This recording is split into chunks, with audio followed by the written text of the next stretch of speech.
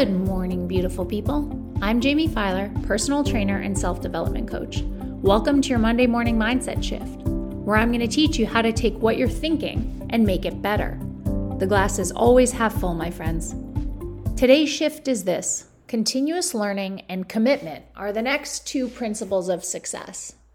Continuous learning is so important, and at least for me in the fitness, exercise, nutrition, supplementation space, if I am not keeping myself up to date with what's going on in the world, I'm going to get left behind. And more importantly, I'm going to leave my clients behind. If something new is discovered that could optimize their health, wellness, and fitness, why wouldn't I stay on top of that trend? Just like breathing, becoming better and better at what you do must become a natural part of your life.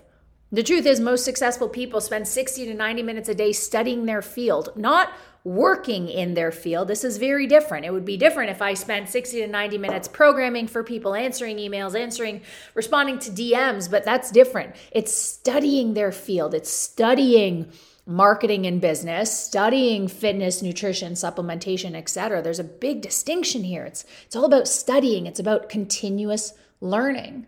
Warren Buffett famously reads 500 pages a day. Now, this might be rumor, it might be fact. Either way, you look at Warren Buffett and there's got to be something else that guy is doing other than just investing, right? He's probably learning about it too.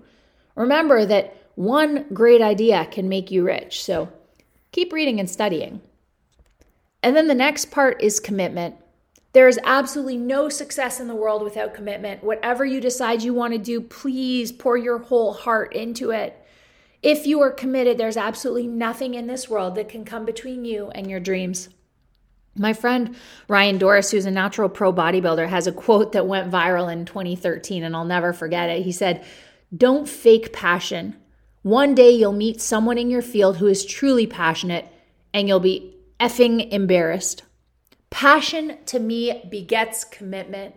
When you get excited about what you do, when you are enjoying what you do, it is significantly easier to commit to what you do. That's one of the reasons I will never make a program for a client that I wouldn't be willing to do myself, but also I always ask for feedback on my programs. I don't want my clients just following them robotically, because guess what? They're going to get burnt out.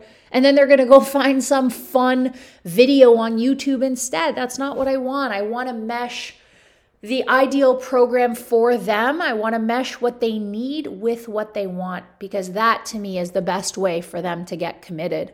The best way for you to get committed is to find something that you genuinely enjoy, something that you can stick with. One of the reasons people don't stick with their, let's say, New Year's resolution diets is because they pick something way too extreme, way too drastic, where the calories are way too low, and they just can't stick with it. So make sure that you are continuously learning and that you always stay committed to the goal that you set out. And that's your Monday morning mindset shift. I appreciate you listening. If you loved what you heard, subscribe, like, share, and tag me in stories about this podcast. I'll share back. Until next time, the glass is always half full, my friends.